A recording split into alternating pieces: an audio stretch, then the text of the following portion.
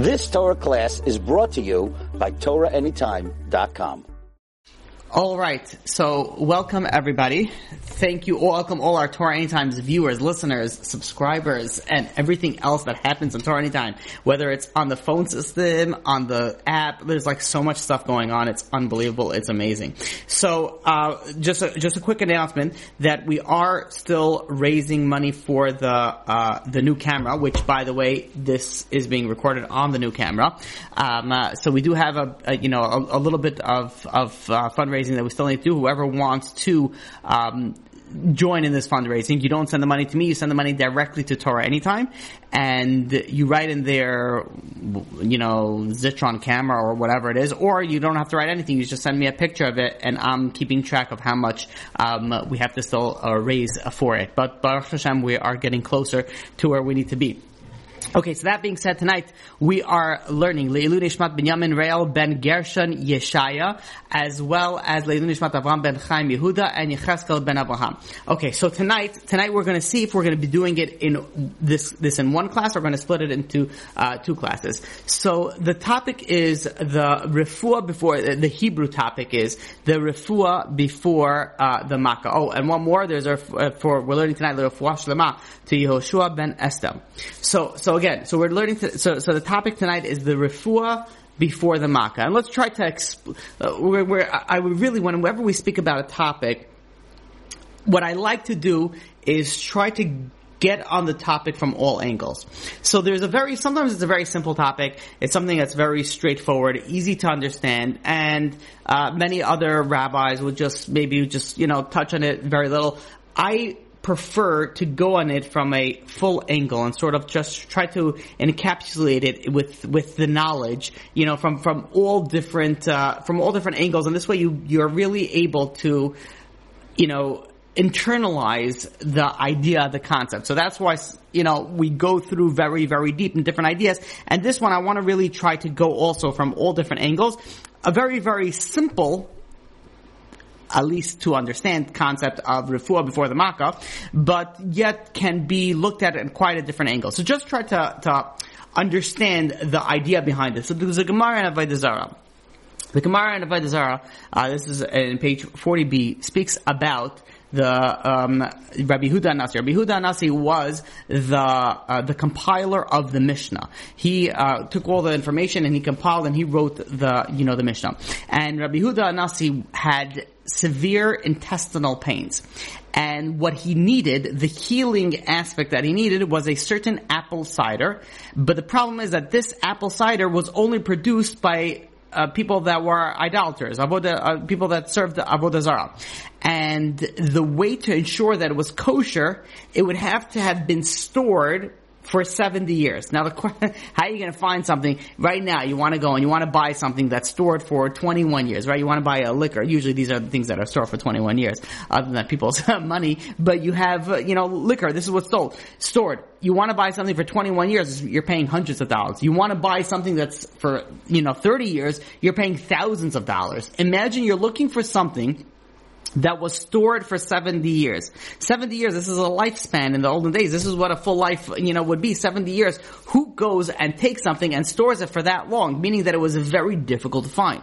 And his attendants went and they searched all over to try to find this apple cider that was stored for 70 years that could be used to heal Rabbi Yehuda Nasi, and it would still follow all the kosher, guidelines. And they searched and they searched, and they actually found something. They found the apple cider that was stored for 70 years. Rabbi Yehuda went and he drank it, and he was healed. And Rabbi Yehuda says, to HaKadosh Baruch Hu, to God, thank you, Hashem, you're so kind. If you think about it for a second, you had this, and you stored it for me, Hashem. You stored it for me for all these years. The person that put it in is very, very likely not the same person that's getting it to me right now, meaning that it could be a father, a grandfather, some business that was sold from one to another, meaning that it transferred so many generations, and it was all for me. Literally, Bishvili Nivra Olam, the world was created for me. And the idea behind this is that 70 years before Rabbi Yehuda Nasi had the stomach intestinal pains, there was somebody who decided to store this apple cider for the next 70 years. So the refuah, the healing source of what the Rabbi Yehuda Nasi needed was already prepared for him well before, like, he needed it, well before he was born, like, so far before in advance that he even had a thought of needing it. And we see this also in Yetzias Mitzrayim, right? The Yidden went into Mitzrayim, and the Torah tells us that there were 70 people that went into Mitzrayim. And this is in Bereshis, in Genesis chapter 46, verse 27. There were 70 people that went into Mitzrayim, but you go and you count, and you add the numbers up, that only equals 69. Where is the 70th? So the Gemara in Bava Basra goes and tells us who the 70th person was. The 70th person was Yocheved, who was born, meaning that her mother was pregnant with her, but she was born as they entered Mitzrayim. Meaning that Yocheved, who was Yocheved? Yocheved was Moshe Rabbeinu's mother. The savior of the Jewish people was born as the Jewish people went into Mitzrayim, went into what was later going to be their slavery. And this is all based off of the Gemara in Megillah, page 13b. That says, the Amar Reish Lakish says, Ein HaKadosh Baruch Hu Maka Es Yisrael. God does not go and give an infliction, a suffering, a punishment to Bnei Yisrael, Ela Im Kein Bare Lahem Refuah Tchila.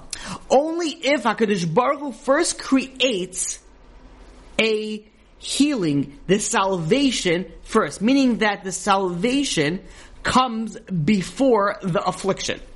We get afflicted, but the salvation has already existed beforehand. And that is the concept of the refuah before the makkah. Now the question is, why is this important to know? Maybe it's nice to know, maybe it's important to know. I would like to go through, when we finish this, I don't know if we're going to do one class or two class, 7 different subcategories in this topic. So, I want to give you the 7 categories, and then Be'ezrat Hashem we'll go through it one by one. So the question really is, why is it important to know? Why does the Torah need to tell us that HaKadosh Baruch Hu creates the refuah, the salvation, the healing before the makkah, before the affliction, before the burden, before the suffering, before the pain? So number 1, the first thing that we learn from this is that it's planned. Meaning that this is a very planned, I don't want to call it an attack, because an attack is a very negative concept, but this is a planned attack. I don't know. That's the best word I can come out with. This is planned. What HaKadosh Baruch Hu did to you or to me or to anybody else, anything negative, positive, or anything in between, this was all planned. Meaning that, why is it important to know that it was planned? Once something is planned, that means that there has to be a reason for it. So when you plan something, some things happen spontaneous, right? Of course, there's nothing at random, but something happens that's a spontaneous thing. When you plan something, that means that there is a reason that you want to do it. So here's an example. Most people, they plan a vacation. Now, what is the reason that they plan the vacation? The reason behind it is that they want to go and enjoy themselves and have all the preparation done beforehand. So they know that they're going to come and they're going to go land in this airport. And they're going to be able to get from their airport to the hotel. And they're going to be able to do this activity at this day, this activity at that day. And then everything, why there's a reason for everything that they're doing. They're planning it beforehand. Now granted, the fact that they're relaxing or whatever they're doing, there might not be the full reason that they comprehend. But once you plan something, that means that you have a reason for it. You want to, don't want to waste time. You want to relax. You want to go pray. Whatever it is that you want to do. So that's number 1. Number 2, the benefit of knowing about this is that when somebody, God forbid, gets affected by something, it's so amazing to know that the cure is already created. And now, let me try to explain it this way. If somebody, here's something that I've seen recently. There was somebody who was very wealthy that he decided that he was going to buy a poisonous snake. Now the problem with owning first of all, to all those snake lovers that own pet snake owners, I guess I could say, I don't know why you do it, but let's say you have a snake. For reasons I do not understand, I cannot comprehend, but you have a snake. But let's say that snake is poisonous. There is a chance that that snake will bite you. Again, of course, it's in a cage. Of course, it's not roaming your house and you don't take it on a walk with a leash. It's locked up, but there is a chance for it. There is a certain wealthy person that had non-Jewish. He had a snake in his house. Now, if my memory serves me correctly, I believe it was a king cobra. Meaning a poisonous snake that if the snake bites him, he has, I want to say 15 minutes to live. Not that long, right? And this is what he brings in his house as a pet. And what he did was that just to be safe, is near the cage, the glass enclosure where the snake is kept, he kept an antidote. That if the snake bites him, he has 15 minutes to take that antidote and inject it to himself, otherwise he dies. So, the fact that he has the cure, the antidote, he can enjoy the snake a lot more. It's like, okay, fine, it's dangerous, but I got something that I have as a backup. Meaning that even if, God forbid, he gets attacked by the snake and he gets bit by the snake, the attack, the affliction, the suffering that he goes to, at least emotionally, in his mind, is not going to be as terrible because he knows that he has the antidote. As opposed to if he doesn't have the antidote, and if he doesn't have the salvation, if he doesn't have what's going to save him, the attack, besides being physically painful, it's going to be emotionally and intellectually painful because he knows he's going to be struggling and be like, how am I going to save myself?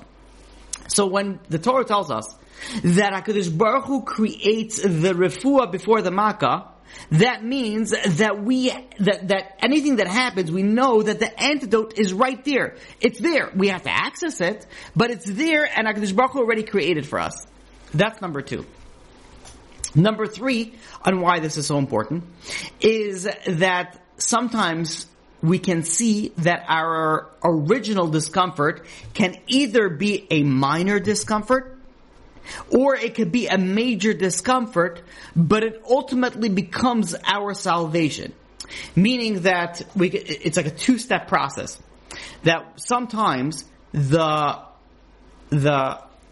affliction that we get, the suffering that we get, the pain that we get, is only a minor pain, and that's really just to help us with the salvation that we need to get.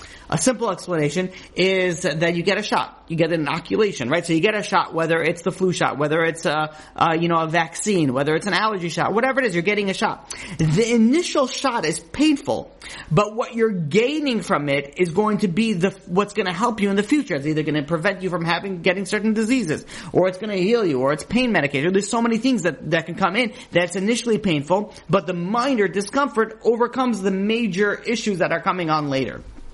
Now, this initial discomfort can either come in minor or major, and it could be exponentially greater later, and we'll soon see how. This is number 3. Number 4 is that sometimes we don't even realize the suffering. Meaning we don't even realize the discomfort. We don't even realize the makkah, and we'll explain that as well. Number 5 is that the salvation can be years away. Sometimes, the best example that I could give is when someone misses a flight. And, it's very frustrating to miss a flight. There's so much preparation and planning, and then you gotta go, and you gotta run to the airport, you gotta go through all security, and after all that you miss a flight. What initially comes up and be like, well, it must be that the plane is going to explode. Cause why else would I miss the flight? But let's say the plane doesn't explode, and let's hope that it does not explode. We should still know that was for our benefit. Maybe we won't see that until years in the future. Maybe until 120. But the salvation is there. The suffering that we got, the salvation is there somewhere, but we might not see it until years in the future. Number 6 is that when someone gets afflicted, pained, hurt by somebody else, it's usually, not always, but it's usually, there's an emotional thing, meaning if someone hurts you, harms you, and I'm saying intentionally, not unintentionally, it's usually like, either it's anger, it's, frustration, there's something over there, there's the spirit of frustration, there's something that's going on in the other person that's causing you to get that suffering from this person. But once you know that this person may be causing you a suffering, but there is already a salvation in place, then the suffering is not so bad. The suffering is not so bad. And the best example that I could give you is the previous example with the shot. Meaning that the doctor is giving you the shot. Now, we're intellectual people. We're able to understand that the doctor is giving us a shot. We know that's for our benefit. We know that we're going to gain from it, so it doesn't bother us so much. But imagine it wasn't a doctor. Imagine it was a random guy in the street just go and, throw a dart that's with a very small bezel right into your arm. And then he injects it. You're like, what are you doing? It's so painful. What are you doing? And then he says, oh no, I just gave you the flu shot. First of all, definitely check yourself into a doctor and get yourself checked out if that does happen. But that, of course, that's going to be like, wait a minute, like, like, you don't feel comfortable with that. You don't know what this guy is. You don't know what he injected you. There's so many issues that are coming up, but if you know it's a doctor, you know that it's out there for your benefit, then when he does something for you, it doesn't hurt as much. So to speak, if let's say you have a child, that the mother wants to give the child medicine. And, many times the medicine is bitter.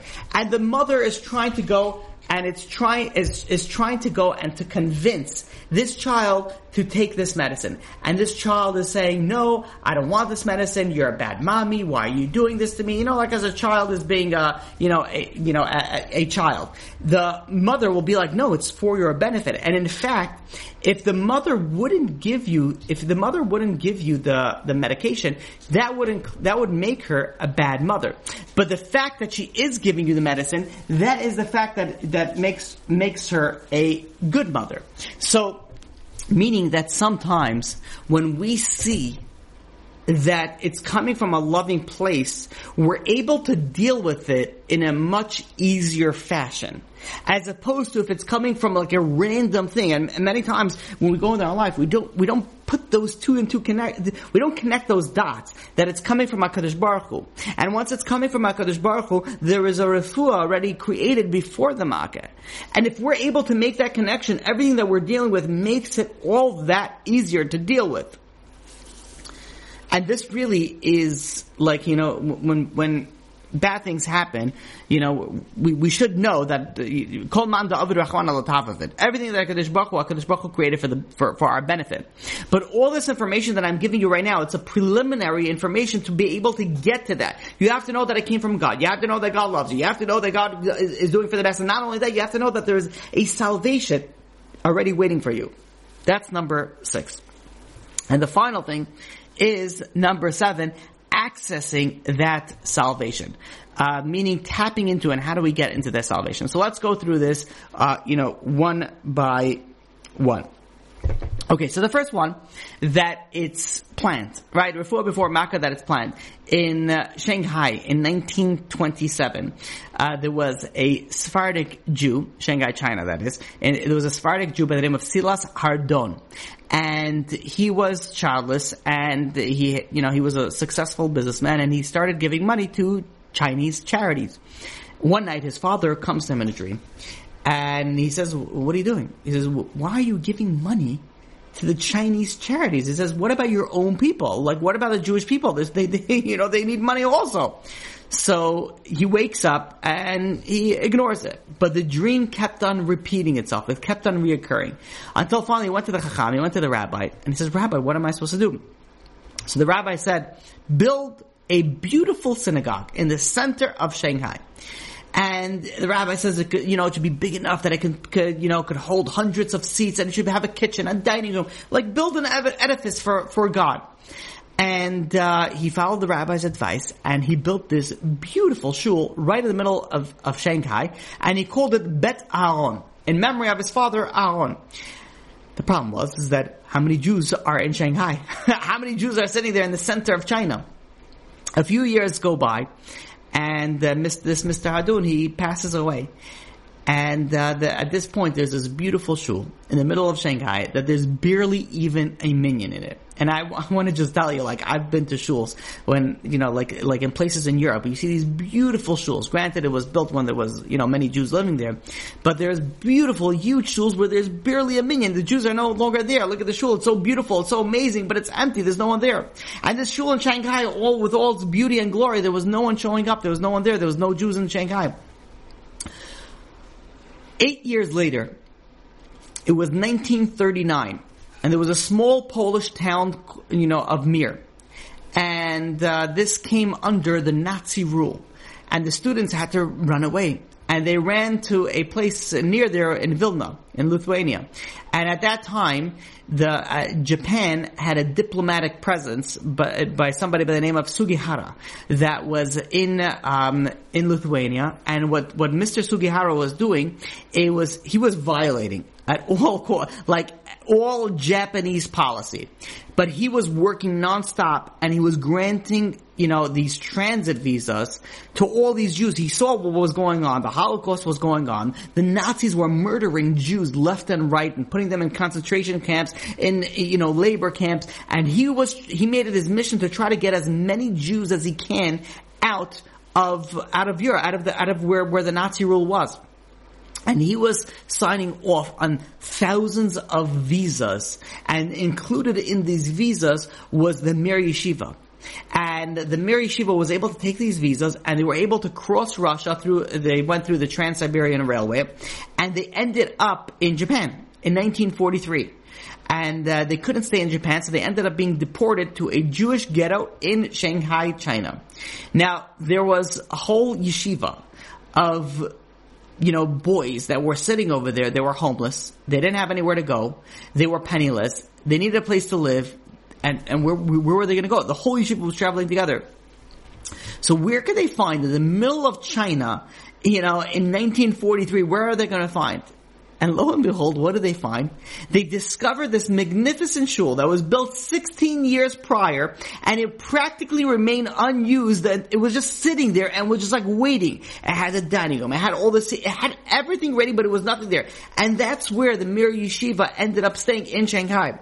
And when I was in the Mir Yeshiva, you had, people over there that remembered while they were there. The Rosh Yeshiva was there back in Shanghai. They were, they remembered during their time in China learning over there. And you look at what HaKadosh Baruch Hu did 16 years prior to the need of this shul. HaKadosh Baruch Hu knew that there was going to come a Holocaust. He knew what there was going to be with the Nazis. He knew that there was going to be a Japanese diplomatic that's going to go against the rule. He's going to go in and try to and they're going to end up in Shanghai. But where are they going to go in Shanghai? So HaKadosh Baruch Hu set everything up that the salvation was already 16 years before any issue ever came up. This is what it means when everything is planned. You look at it, how you had a wealthy guy in China. He was giving donations. God sent a message to him through his father. Says, why don't you do something? And a rabbi said, make a shul. Why? Why would you make a shul?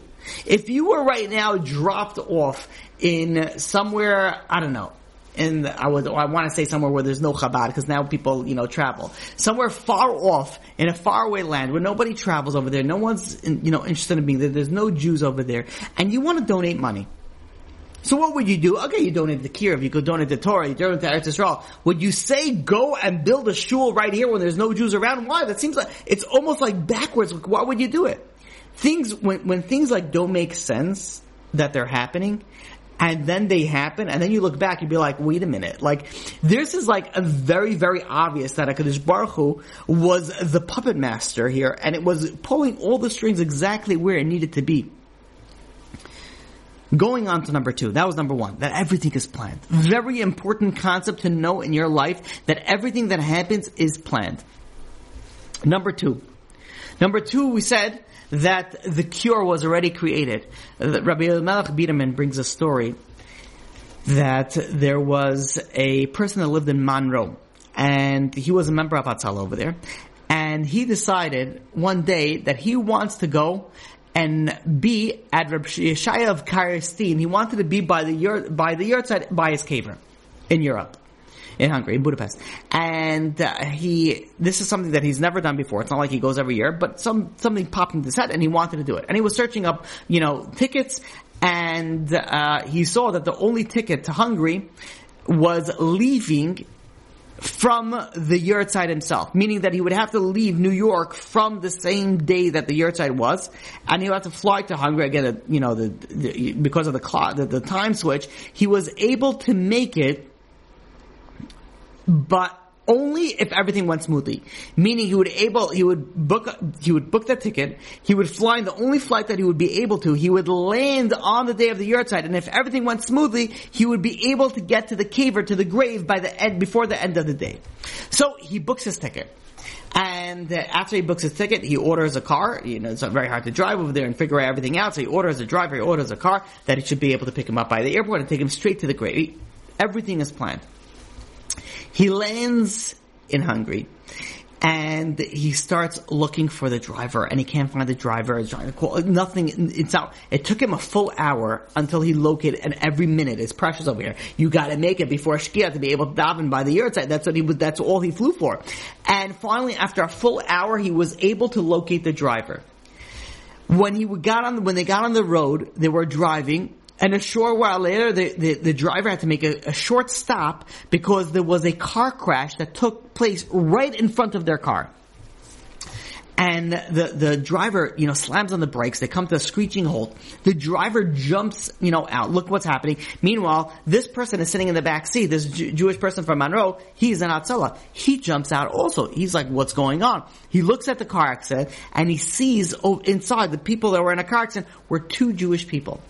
And he runs over to them, and because of his experience in Hatzalah, he takes them out of the car, and they were unconscious. They didn't have a heartbeat. They were completely gone at that point. And he started, performing CPR. And the problem was there was two of them. So what he was going to do, so he was alternating. He was doing CPR on one, and then he was jumping on the other. And everybody else was standing there inside. No one knew what to do. He was the only one experienced to know what to do in this situation. And he's jumping in, doing compressions, pushing on the chest over here, inhaling some air in this one, jumping to the other one. And he's going back and forth. And it did it for 15 minutes. 15 minutes until the ambulance arrived. Finally, the ambulance arrived. They took both of these young men and they brought them, to the hospital. And because of this person's CPR experience and his Hatzalah, he was able to save these two Jewish young men. And look at what HaKadosh Baruch Hu did. HaKadosh Baruch Hu sent this man, popped into his head. A week prior, let me travel 4,000 miles to go to a caver that I've never went before on the yurtzeit, and then only find a ticket that was barely gonna make it, but let me try. And then he got delayed in the airport because he had to be exactly where he needed to be. He needed to be the hour late because he needed to be right behind this car that was supposed to get into an accident. Now let's try to break this down a little bit. So HaKadosh Baruch Hu saved these two people. We could easily ask, so why get them in an accident in the first place? Why send this guy all the way from Monroe to save them? Let them just not get into an accident. They got saved, they have to just go straight. And the answer is, they needed to get into an accident. For whatever reason, HaKadosh Baruch Hu decided that they needed to have this happen. But then you can ask, but it could have been the person that saved them. Could it be a different Hatzalah member? You think there was there's the only Hatzalah member that flies? There could have been a guy that goes every single year. And every single year, this guy travels to Reb Shaila's caver, and he was the one, he had experience, and he could have done exactly the same thing that this person did it. But no, HaKadosh Baruch Hu said, no, it's going to be this person that never went before. He's going to travel 4,000 miles, be delayed to be the one to save them. Why? Because not only that HaKadosh Baruch Hu planned the affliction, HaKadosh Baruch Hu also planned the salvation.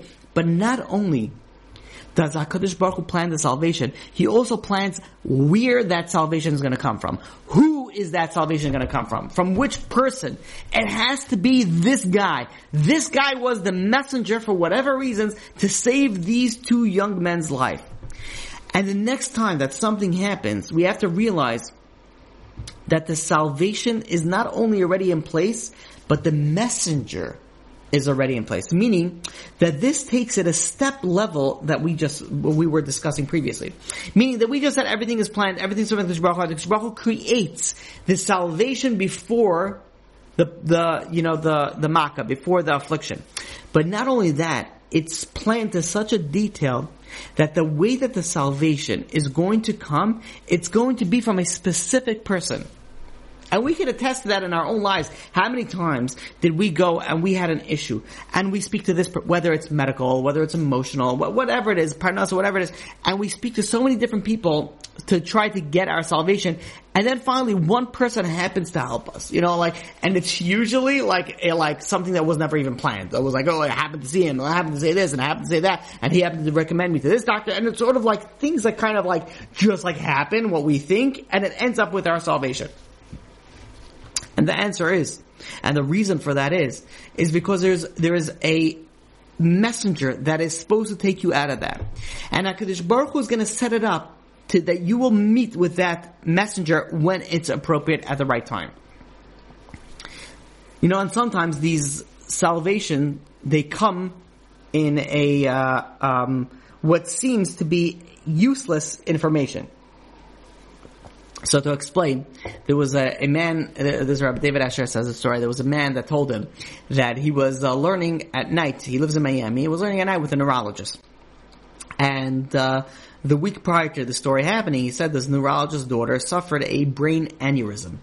Baruch Hashem, she's healthy, she made it. And this neurologist was explaining to his chavrusa, to his study partner, the symptoms of a brain aneurysm. And he was he was a neurologist, so he was explaining it in like complex medical terminology until finally the guy says, listen, just the chavrusa is like, I'm not a doctor, just tell it to me in plain English. Like sometimes you're talking to somebody, whether it's in the computer world or whether it's in the, medical world, and you're like, okay, like now, you don't want to say dumb it down for me because you don't want to say I'm dumb. I don't understand. Can you say it in very simple second grade level? But you want to say like, what do people say? Tell it to me in plain English.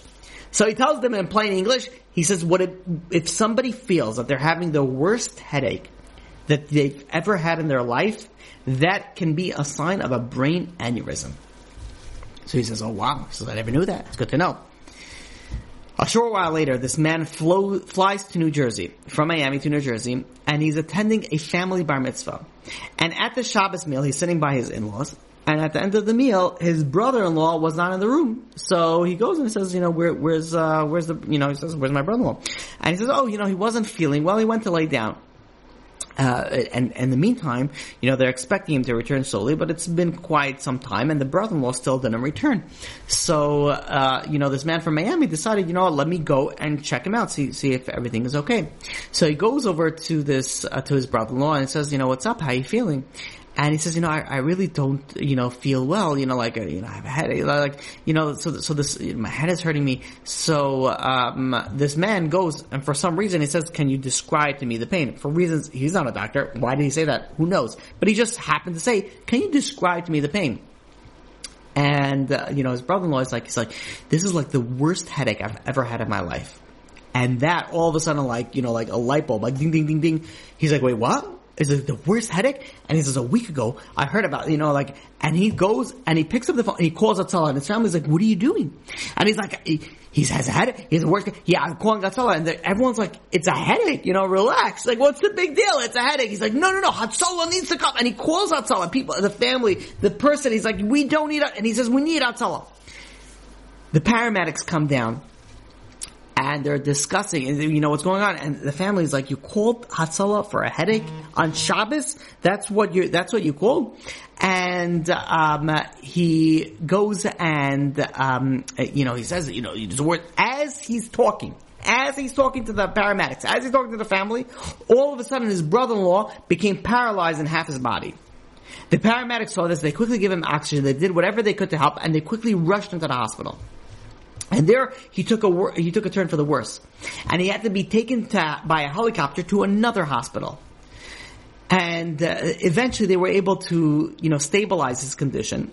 And later the Hatzalah volunteer told this person, he says, if the paramedics were not there at the time that this happened, he would not have survived. You think about this. Like, what just happened? Like, break down that story for just a minute. This person had information that was, at the point that he received it, was pure useless information. He was like the most, difficult, annoying, painful headache he's ever had in his life. He's like, okay, he just registered in the back of his brain. Not a week goes by, and he's, in New York, and the same information comes up, that the worst headache, and he calls Hatzalah against everyone from what the family says, and he ends up saving this person's life. Like, HaKadosh Baruch Hu set it up that he was, the Chavrusa would go, why would the Chavrusa even tell? There's so many things that we could break it down, but we don't have the time to. But the fact that this Chavrusa, that he was a neurologist. The fact that he was able to explain it in its simple English. as only a doctor would be able to. The fact that he was by this location, the fact that by his brother-in-law, meaning the fact that he went to visit him, the fact that his brother-in-law said it, there's like so many steps that had to come into place only to get to the point of where he would be saved because of the information that he was received privacy. Because the salvation came already. HaKadosh Baruch Hu said, in a week's time you're going to need to know this because we need to save this person. He needs to go through something. But we're going to save him. How are we going to save? How things went one after another is so comforting to know. Now, speaking about headaches, there was a rabbi that was on an airplane, and he had also a splitting headache. And, he gets this, often, and he goes over to the flight attendant and says, excuse me, do you have any ibuprofen? Yeah, like Motrin, like something that has ibuprofen in there, Advil. And, the flight attendant says, I'm sorry, we don't have ibuprofen, but we happen to have aspirin. And the rabbi's like, I really need ibuprofen. Ibuprofen is what usually helps me. Well, everybody has their own medication, whether it's ibuprofen, acetaminophen, different thing, or aspirin. And for this particular rabbi, he needed ibuprofen. That's what helps him. So he goes to the flight attendant and says, listen, if all you have is just aspirin, give me the aspirin. I'll take the aspirin. And, he takes the aspirin and he takes a large dose. He says, I need a large dose to be able to, he knows what he needs. And he takes this large dose of, aspirin. A few hours go by and, they land and, he starts feeling this numb feeling. And he rushes over to the doctor and, he explains the symptoms. And the doctor hears the symptoms, and he says, you had a stroke. That's why you're numb. And the guy's like, what? He's like, stroke, that major thing. He's like, no, I wouldn't have. He's like, no, you had a stroke, but I don't. And the doctor ran some tests and says, you really should have been a lot worse than you had. Have you take any medication against a stroke? And the guy's like, no, Baruch Hashem, I never had a stroke before in my life. Why would I take any medication? He says, you didn't take anything, like blood thinner, you didn't take anything? And the guy's thinking, he says, I was on a plane not too long ago, and I took, a high, dose of aspirin, but that was the last medication I took, and nothing for the stroke. And the doctor's like, no, that was it. He says, the aspirin, he says, that prevented the tremendous amount of difficulties that you would have had from this stroke. If you wouldn't have taken this aspirin, this aspirin literally saved your life. You would have not have lasted if you didn't take this aspirin that, from based off the blood thinning, all the characteristics of the aspirin. Ibuprofen wouldn't have helped him. Tylenol wouldn't have helped him. The only thing that would have helped him was aspirin. That was the only thing that could have helped him. Meaning that if he was not on an airplane, he would have just found some ibuprofen, taken it. He was on an airplane.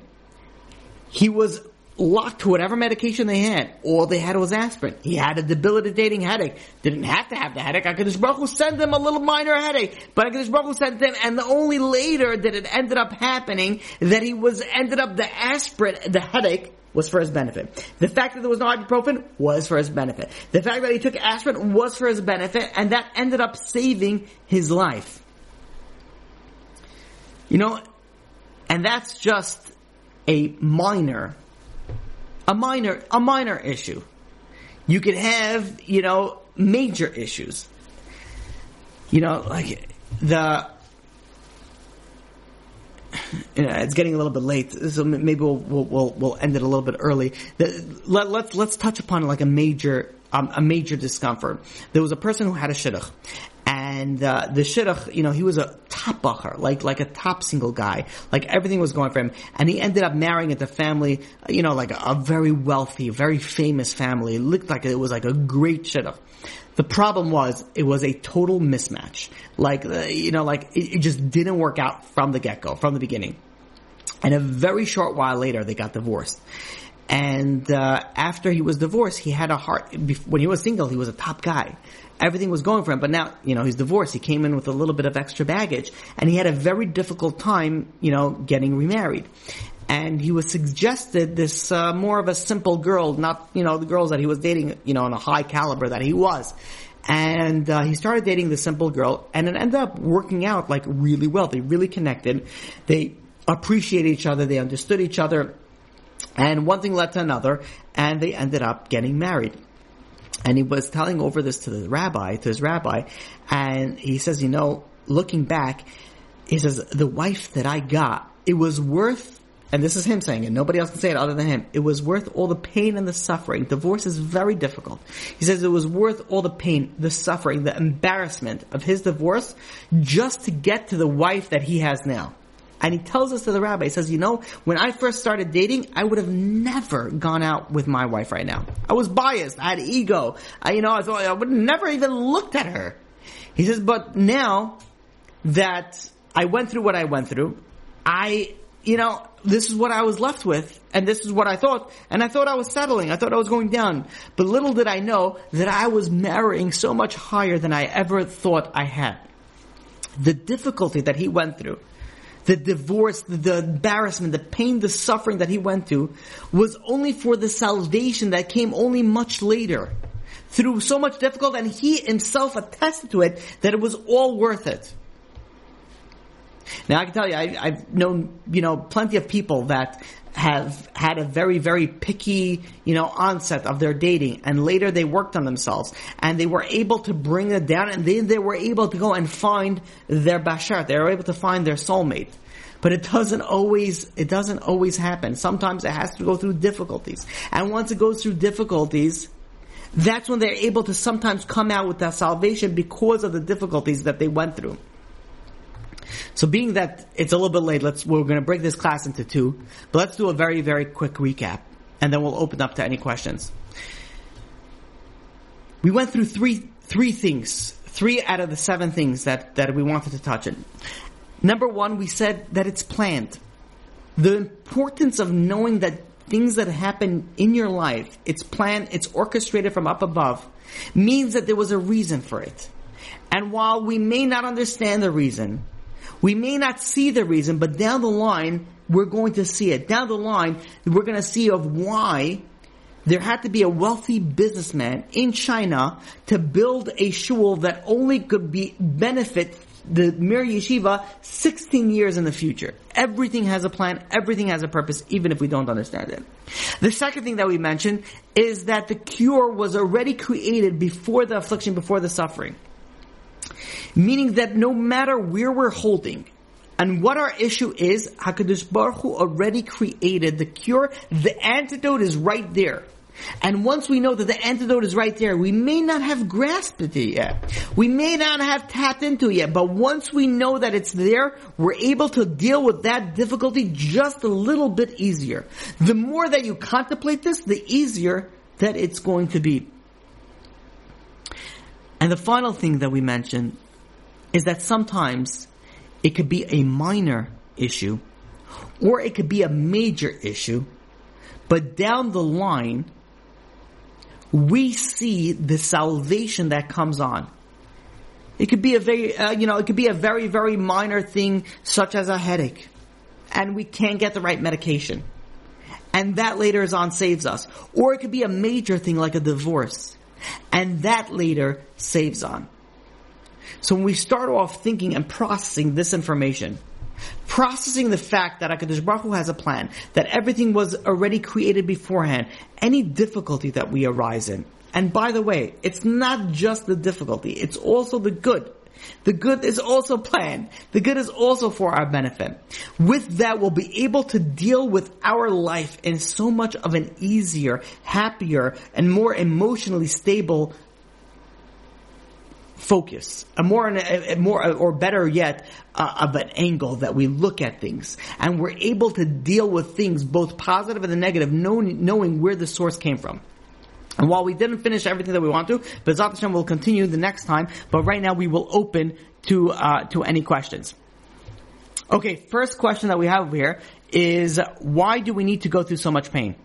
Why can't we just have a perfect world? Why can't we be created in Olam Haba?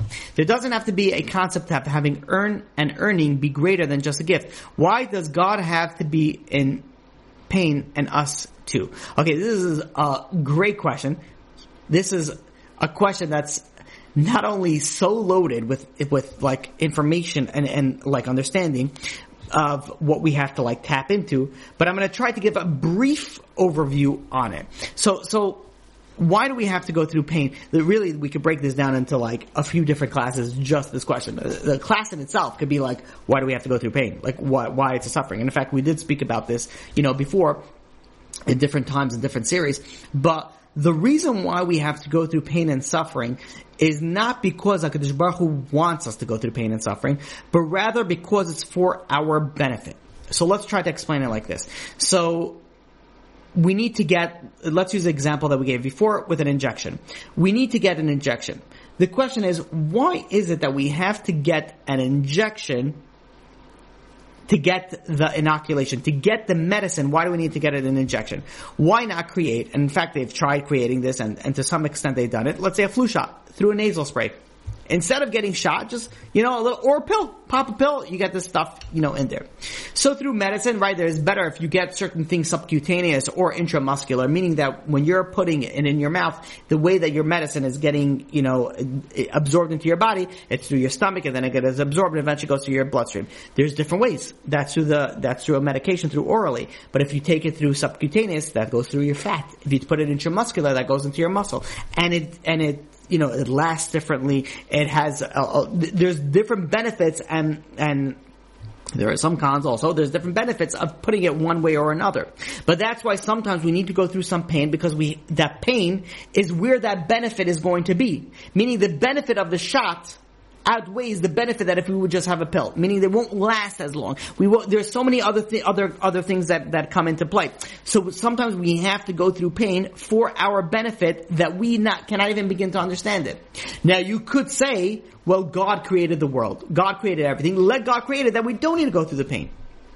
And in fact, God did create it that way, that we don't need to go through the pain to a certain extent, right? We know that there's a sin of Adam and Chava, that we have to go through certain pain, but really God created, but the fact that we have to go through pain is not that something on HaKadosh Baruch Hu, it's something on us. If we have to go through some sort of pain, it's a reason that we have to do it. It's our fault. We tend to think, okay, God, why are you doing this to me? But really, what happened was that we got ourselves into a bind. And now HaKadosh Baruch Hu has to get us out of that bind. In order to get us out of that bind, we go through that pain. So to explain it in a brief way, if someone does an Aveira, they do a sin. So now they put themselves in a bind. But how are they going to get out of that? Now HaKadosh Baruch Hu says, I have to get you out of that. You're in a sin. What happens when you sin is that you encapsulate yourself. You sort of put yourself a klipa, a shell of impurity. Now God says, I need to remove that impurity. You can't have impurity in a pure holy soul. So how am I going to remove that impurity? Through different things. Might be through pain, might be through suffering. But what all that is just that medicine that may be bitter, may be difficult, may pinch a little bit, but that's to give us that medicine that comes in. So meaning it's all on us. Okay, so that's a brief, I know I didn't touch on everything, but I do want to get through all, it's a really loaded, I love the question. It's such a great question, because you followed up with a great aspect of like, why does God have to be in pain also? Because when we're in pain, HaKadosh Baruch Hu is in pain. And in fact, we need to capitalize on that. Maybe that's not the right word to use, but when we daven for our healing, for our salvation, we should say, HaKadosh Baruch Hu, not only for us, you're also in pain, so save us for us. For you. Save us that the Shekhinah doesn't have to go in pain. But again, that's something that I wanted to just, try to answer it in brief, but really it's something for a whole class.